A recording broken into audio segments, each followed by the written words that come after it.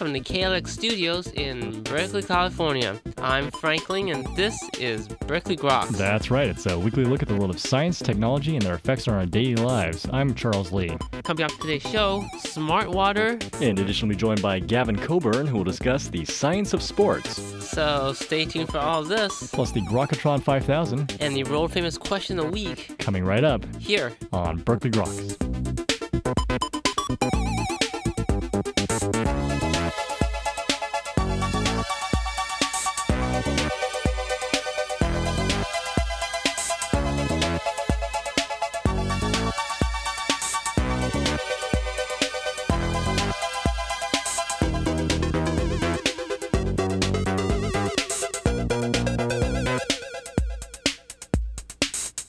Welcome back to Berkeley Groks. I'm Franklin. And I guess that makes me Charles Lee. How you doing, Frank? So, have you heard of this chemical called smart water? I try and ignore everything with smart in it. Well, actually, it's more like a phosphorescent solution. Becoming popular in the UK, where it's used as an agent to stop people from stealing metals. Really? Yeah, so believe it or not, copper and lead and those commodities are now so expensive that people are stealing it off the roofs, and churches apparently are one of the prime victims. Must pray harder. Anyways, this compound, you coat it on whatever you want, and it glows neon green under UV. So whoever touches it will get some of the chemical on their skin, and it's presumably a way for police to track down people who've... So was it going to be like random searches? Maybe these thieves are not so aware that there's compound coated on it. Unless, of course, the thieves are listening to our show. You think, anyways, is interested in purchasing this compound, just go to www.smartwater.com.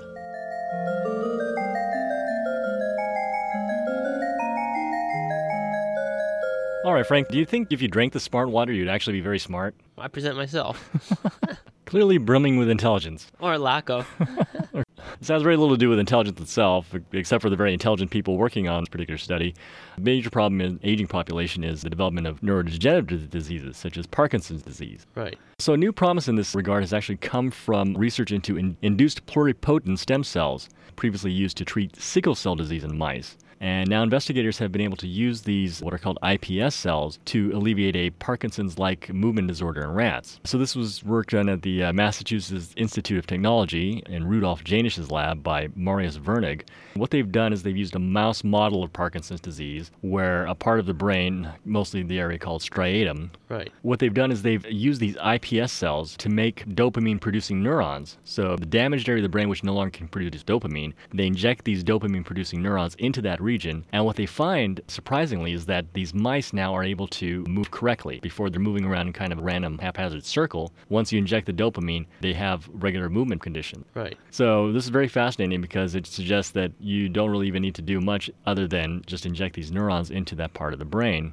I'm not really clear what the mechanism is, whether it's just the dopamine production of these neurons or if these neurons actually have to form connections at some point. So that still needs to be worked out. But it certainly shows a lot of promise for future work in this level. A little bit more work needs to be done before it's actually even tried in humans. Fascinating work, and it was published in our very favorite journal, The Proceedings Of the National Academy of Sciences. PNAS. And that's all for a look at recent developments in the world of science and technology. This is the Berkeley Groks Science Show. Well, coming up in just a few minutes, Mr. Gavin Coburn will join us to discuss the science of sports. So stay tuned.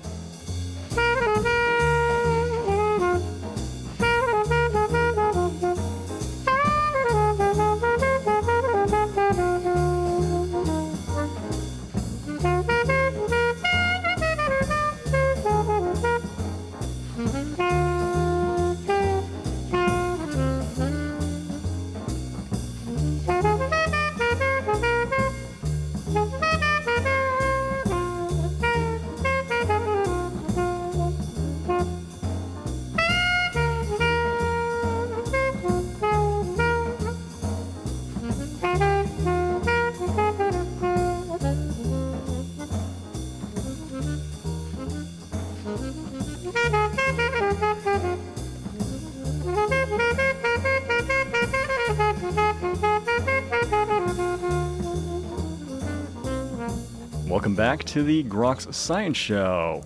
Well, sports are such an integral part of life that few may stop to ponder the science behind a curveball or the physics of the perfect golf swing. But optimal performance in sports often requires an in-depth knowledge of the science behind it.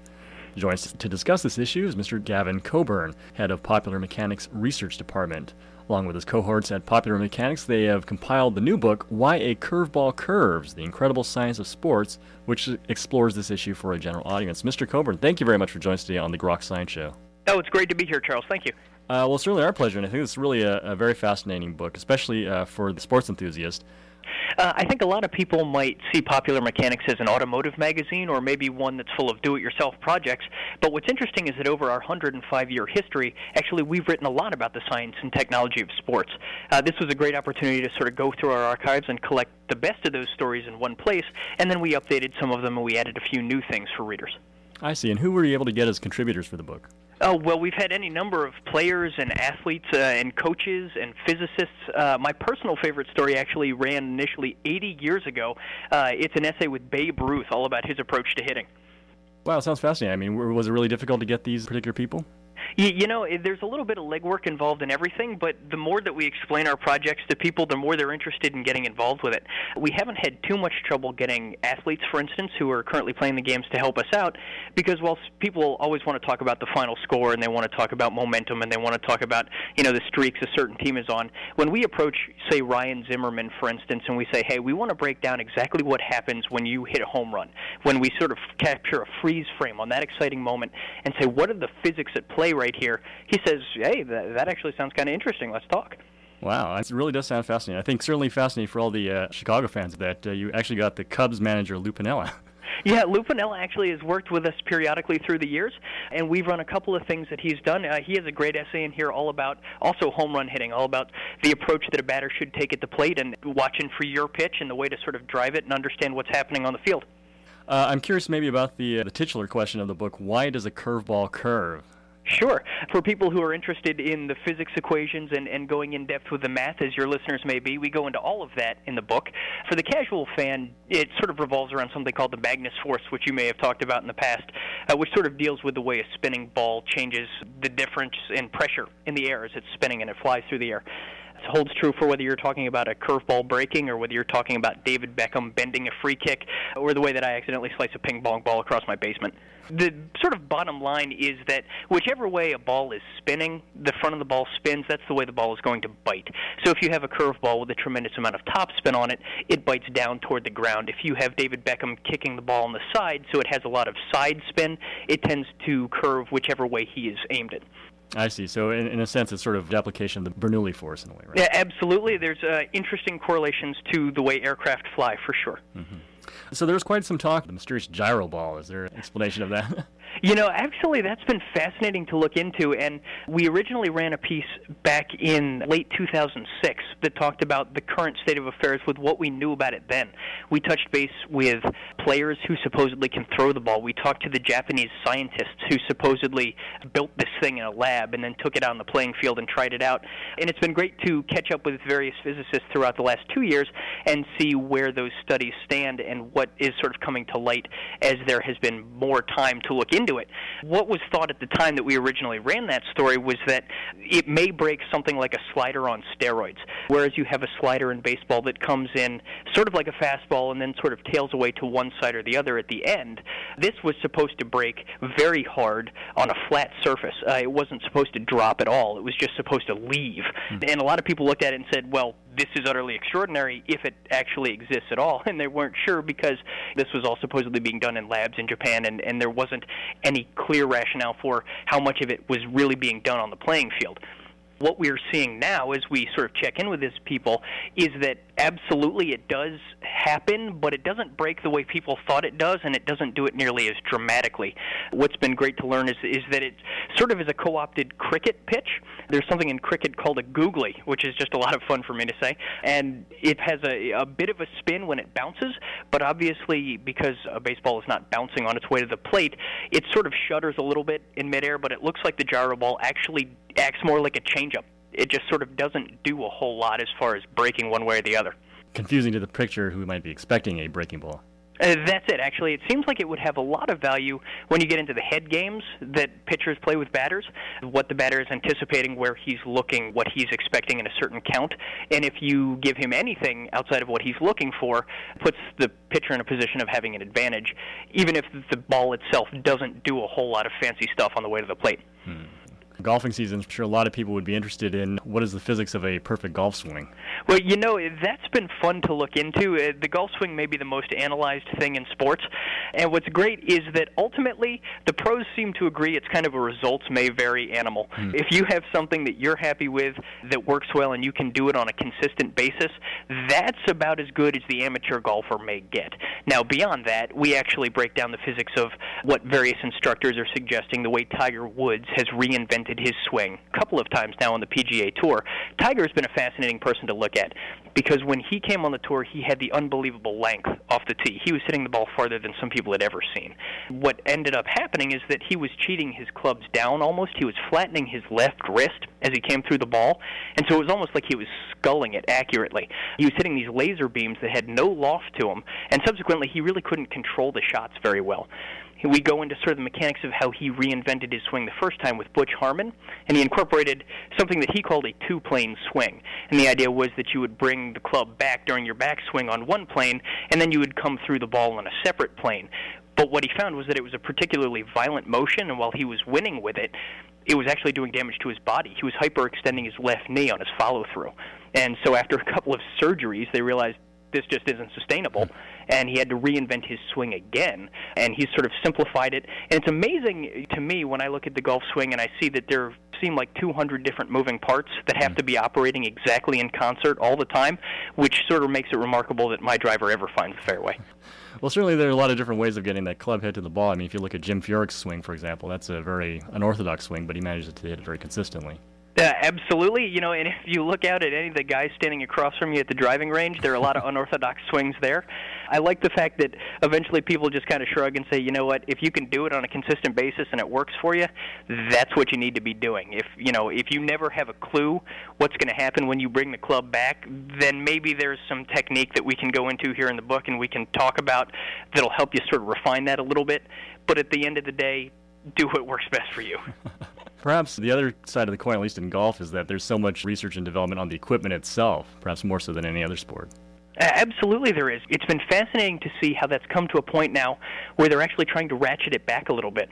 When you have Tiger with his power and his length who just goes and dominates Augusta at the Masters, year after year, and the folks down in Georgia are getting a little tired of taking a bulldozer to their course and restructuring it because they like it a little bit. You actually have things like the technology and the dimples of the balls being ratcheted back. You have the power of the clubs being ratcheted back. You don't see pros using those big Bertha drivers, for instance. There are limits on it, just exactly like there's sort of governor plates on some NASCARs, for various races. There are points where they say, all right, we're going to give you this much of an advantage here, but then we just got to put a lid on it because you're doing things that we weren't expecting you to be able to do. I'm curious, there's so many different parts to this book. Which part of them did you find most fascinating? Interestingly, for what we're talking about, I really enjoy the mental stuff. The math has been fascinating for me to learn about on a number of different levels, but what's really interesting is that I like getting into the way that athletes think about the game. What I've realized is that these people get to a certain point where their almost freakish athletic ability sort of balances out. They find other people with equivalent abilities, and so all of a sudden the mental game becomes exponentially more important. There's a great thing in here, I think, about Wayne Gretzky, and it talks about how he was never the biggest or fastest or strongest guy on the ice, but what he was able to do is think ahead better than his opponents. He was able to read subtle clues in them, sort of like he was reading poker players, and he was able to say, okay, I see where the action is going, and I'm going to get there first. So it's fascinating because I'm never going to dunk a basketball. I'm never going to hit one out of Yankee Stadium, but I can sort of sit here and I can appreciate the way that guys were looking at the game, and I can sort of use that as a fan to interpret what's happening and anticipate what's coming next. And is there ways that people can improve their mental game? Well, I think a certain amount of it's just familiarity, and that's certainly one of the things that's most intangible, which perhaps is what makes it kind of fun for me because it's still a little bit mystical. When we talk to these athletes, as eager as they are to help us and talk about what they're doing, they can't always articulate exactly everything that happens. There's a point where they say, okay, I want a bat, for instance, that is this heavy, that is this length. I can swing it this fast. But then I just sort of do it. I can't necessarily break down entirely the technique. I can't break down what I'm looking for or really why I'm thinking about it, but this is just what comes to me. And perhaps that is still the kind of neat thing that separates those people from the rest of us. There's a little bit in here on improving your visual acuity, in fact. Absolutely. We start the book talking about how important the eyes are, which on some level is kind of obvious, but on another level is pretty neat. That we talk, we go through all these pages talking about the science and the technology and the way things have evolved, but at the end of the day, actually, the eyes are still sort of the opening through which we're seeing everything and that we can interpret all the information that's happening around us. We talk a little bit about the development of contact lenses, specifically for sports. We talk a little bit about vision correction surgery, that Tiger has gone through and some of these other athletes. And it's neat to kind of step back and say, okay, something that seems relatively simple and fundamental to all of us is at the very heart of everything that's happening on a sports field as well. Wow. Certainly something that, of course, is very controversial in sports is the effects that enhancing drugs, can actually have. Sure, absolutely there are. We're just sort of now trying to go back and kind of do the maze backwards and figure out how we can most appropriately figure out who was using and when they were using. Obviously with baseball, releasing its Mitchell report and other things that have happened in the last few months, this is something that we can't pretend isn't happening. The Tour de France can't pretend that for years there weren't people doping. It's interesting when you go back and you talk about the Tour, for instance, and you try and say, okay, well, what this person accomplished seems a little bit fishy, but you don't really have any evidence of it. Unfortunately, it's one of those things that we have to sort of delve into in the book. We'd be remiss if we pretended that it wasn't out there happening. And we look a little bit forward. As far as the gene doping issue is concerned, that's something that's actually being talked about seriously now, if it hasn't necessarily become entirely mainstream. But we analyze the fact that there is a constant race between the chemists and the people who are trying to catch them, and so far it's pretty clear that the good guys have not been winning. Have the rules had to slowly adapt to the changes in the technology in this respect? I think so. I can't necessarily talk about rules changes that regard specifically performance-enhancing drugs. I mean, there have been different detection methods. There have been different rules instituted for how often players will be tested. There absolutely have been rules changes throughout the years based on more offensive games. And if we sort of figure that the boom in performance-enhancing drug use was a product of people wanting a more offensive game, wanting higher scores, wanting more home runs. So there is some sort of a connection there, I would imagine. Whether we're talking about hockey rules, whether we're talking about other sports that have made changes. The strike zone in baseball, for instance, has shrunk through the years to try and increase the batter's advantage at the plate and try and increase runs scored. I think there is some sort of a thread there that does run through all those factors, yeah. You briefly mentioned controversy around gene doping. Maybe you can explain what that is. Well, ultimately, it's one of those things that's being studied now, particularly in regards to the Olympics, and it's a factor that as technology advances, on a medical level for good purposes, people are going to try and corrupt that and use that for sort of their own ends. And it's a matter of people going in on the most fundamental microscopic level with athletes and trying to tweak the system, basically trying to enhance things and give people advantages in ways that they never have before. I think this is one of those evolutions that we wish wasn't necessarily happening, but like everything else, doesn't stay the same. I have no idea how far things are going to happen. Obviously, there is lots of science being done elsewhere as far as cloning and other things are concerned. Lots of people are experimenting all over the place in lots of different things, and I think it probably is safe to say that some aspect of those tests may eventually make their way into athletics and into concepts for cheating, hopefully concepts for good. Hopefully there can be things done that would help athletes heal faster after massive injuries. I would imagine that anything that can be used for good can also be used for evil. Indeed. One other sport which I find particularly fascinating is boxing, and particularly how these boxers are able to first withstand these punches and, of course, then throw effective punches as well. Absolutely. My knowledge of boxing doesn't extend too far beyond the casual fans, but it's one of those things that I've been getting lots more interested in as we started working on this book. It's been fascinating to watch the fights and figure out how it is that small guys can generate such power and at the same time can manage to withstand the punches that you were talking about. We go into a little bit of the math and we talk about some of the training processes and we talk about force that some of the fighters get hit with. It was interesting, someone asked me the other day whether I would rather be tackled by an NFL player or punched by Mike Tyson, and I actually had to sit there and think for a minute, and ultimately I decided probably getting drilled by an NFL player would be better because there would be pads involved that were sort of meant to disperse the impact of that blow and that were meant to be protective, whereas boxing, really is just kind of fundamentally dramatic that you have two reasonably unprotected guys standing there in a ring punching each other in the face. It's sort of amazing to think about. Yeah, a little bit more concentrated power. For sure. If you're getting drilled on the chin, that's all that stuff is going, the energy, all that force is going straight into the chin. Right. Thing you mentioned football, there is a certain technique to a good tackle without actually getting hurt. Well, it was fascinating that when we started looking into this and when we began talking to professors at various universities in the United States who were working on the evolution of safety for football, they were talking about improving helmets, and they were talking about using sensors to figure out the impact that people were getting hit with. We did find, interestingly enough, that the average defensive back hits a wide receiver with about a half a ton of force. And that's for one hit, and then that's when he's driven into the turf, and then they get right back up and they do it over again. It's amazing to think about the fact that these players go through the average of a few car crashes per game, and then they get right back up and they do it again. And they strap on the pads and they do it again next week. And it's amazing to see the way their bodies deteriorate. Equally amazing is the long-term effects that has. There have been recent stories about the NFL Players Association helping retired players whose medical conditions are just rapidly deteriorating. And it's really sobering to see these people that we cheered for and had hero worship for on Sunday afternoons in the NFL really kind of falling apart as those injuries begin to take their toll later in life. There much actually being done on trying to prevent those injuries in the first place? Well, there have been developments in padding, ultimately, and developments in helmet technology, but it's interesting because even saying that makes it sound almost somewhat futile when you're taking guys who are this big and this strong and this fast and telling them to run into each other as hard as they possibly can and then get up and do it again. It sort of is barbaric on that level. It's fascinating. I'm an NFL fan. I feel sort of guilty for it on that level.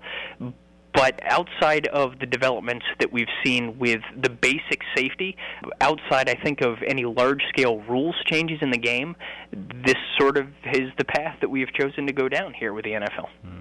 Well, it does look like we're running slowly out of time, but again, you mentioned Popular Mechanics has been covering sports and sports science for quite some time. Is there plans for perhaps another sequel book? Yeah, I think we would love to. This has gotten a great reception so far, and I think we'd be really interested in doing it.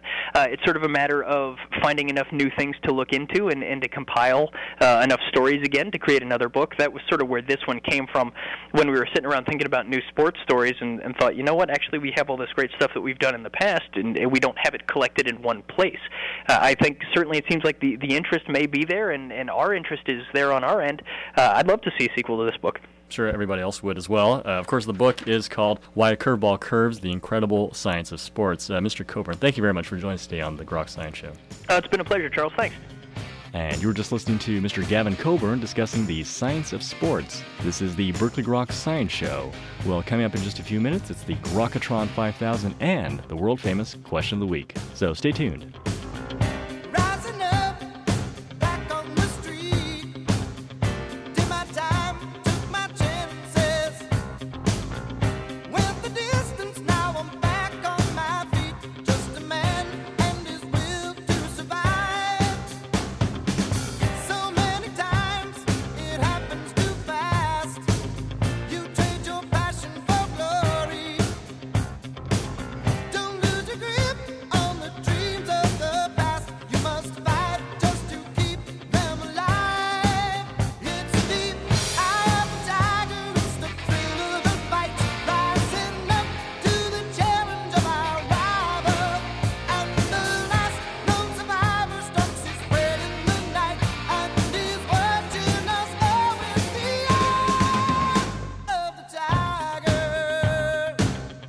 All right, we're ready to play the game. It is the Grokatron 5000. It is our supercomputer formerly known as Deep Blue. Today, the Grokatron 5000 has chosen the topic, Got Game or Just a Poser. So for the following 5 people, the Grokatron 5000 would like to know if they got game or not, and maybe a little reason why. Mr. Coburn, ready to play the game? Yeah, let's... All right, here we go. Person number 1, got game or just a poser, the Fed Reserve Chairman, Ben Bernanke. Wow. You know what? I'm going to say got game reluctantly, but I'm going to do it optimistically and say that we're looking to him to help sort of turn things around here. So I'm putting my full support behind him and hoping that stuff doesn't get a whole lot worse. All right, number 2 is the artist Prince. Oh, got game. Yeah, anyone who saw him realizes that guy may be years old at this point, but he's still got game. All right, very good. And number 3, of course, is the golfer Tiger Woods. Complete game. Got so much game, it's not even funny. It's an offensive amount of game. He needs to spread the game around, I think. Yeah. You know what? He does. He's a little bit like Lance Armstrong. He doesn't even care about winning these things. All he cares about is the major. All right, number 4 is Microsoft CEO Bill Gates. You know what? He's got game. Few people can actually lean back in their chair and say, you know, I really helped change the world, and I think he did. I'm becoming a Mac fan faster and faster every day, but Gates, he's got game. Okay. I sense some reluctance there. Yeah, a little bit. Okay. All right, and finally, number 5, it's the President of the United States, George Bush. Totally a poser. And, you know, I would say that only because I don't think I've called anyone else a poser yet, but I'm going to say that we've got a couple of months left, and I think the country as a whole, regardless of how anyone feels about the candidates that we have now, I think, you know, after 8 years, the country as a whole is ready for a change and looking to go in a new direction. All right. Well, Mr. Coburn, I do want to thank you for sticking around, playing our game, and, of course, talking about the book, which, of course, is Why Curveball Curves, The Incredible Science of Sports. Thank you very much. Thank you. It's great.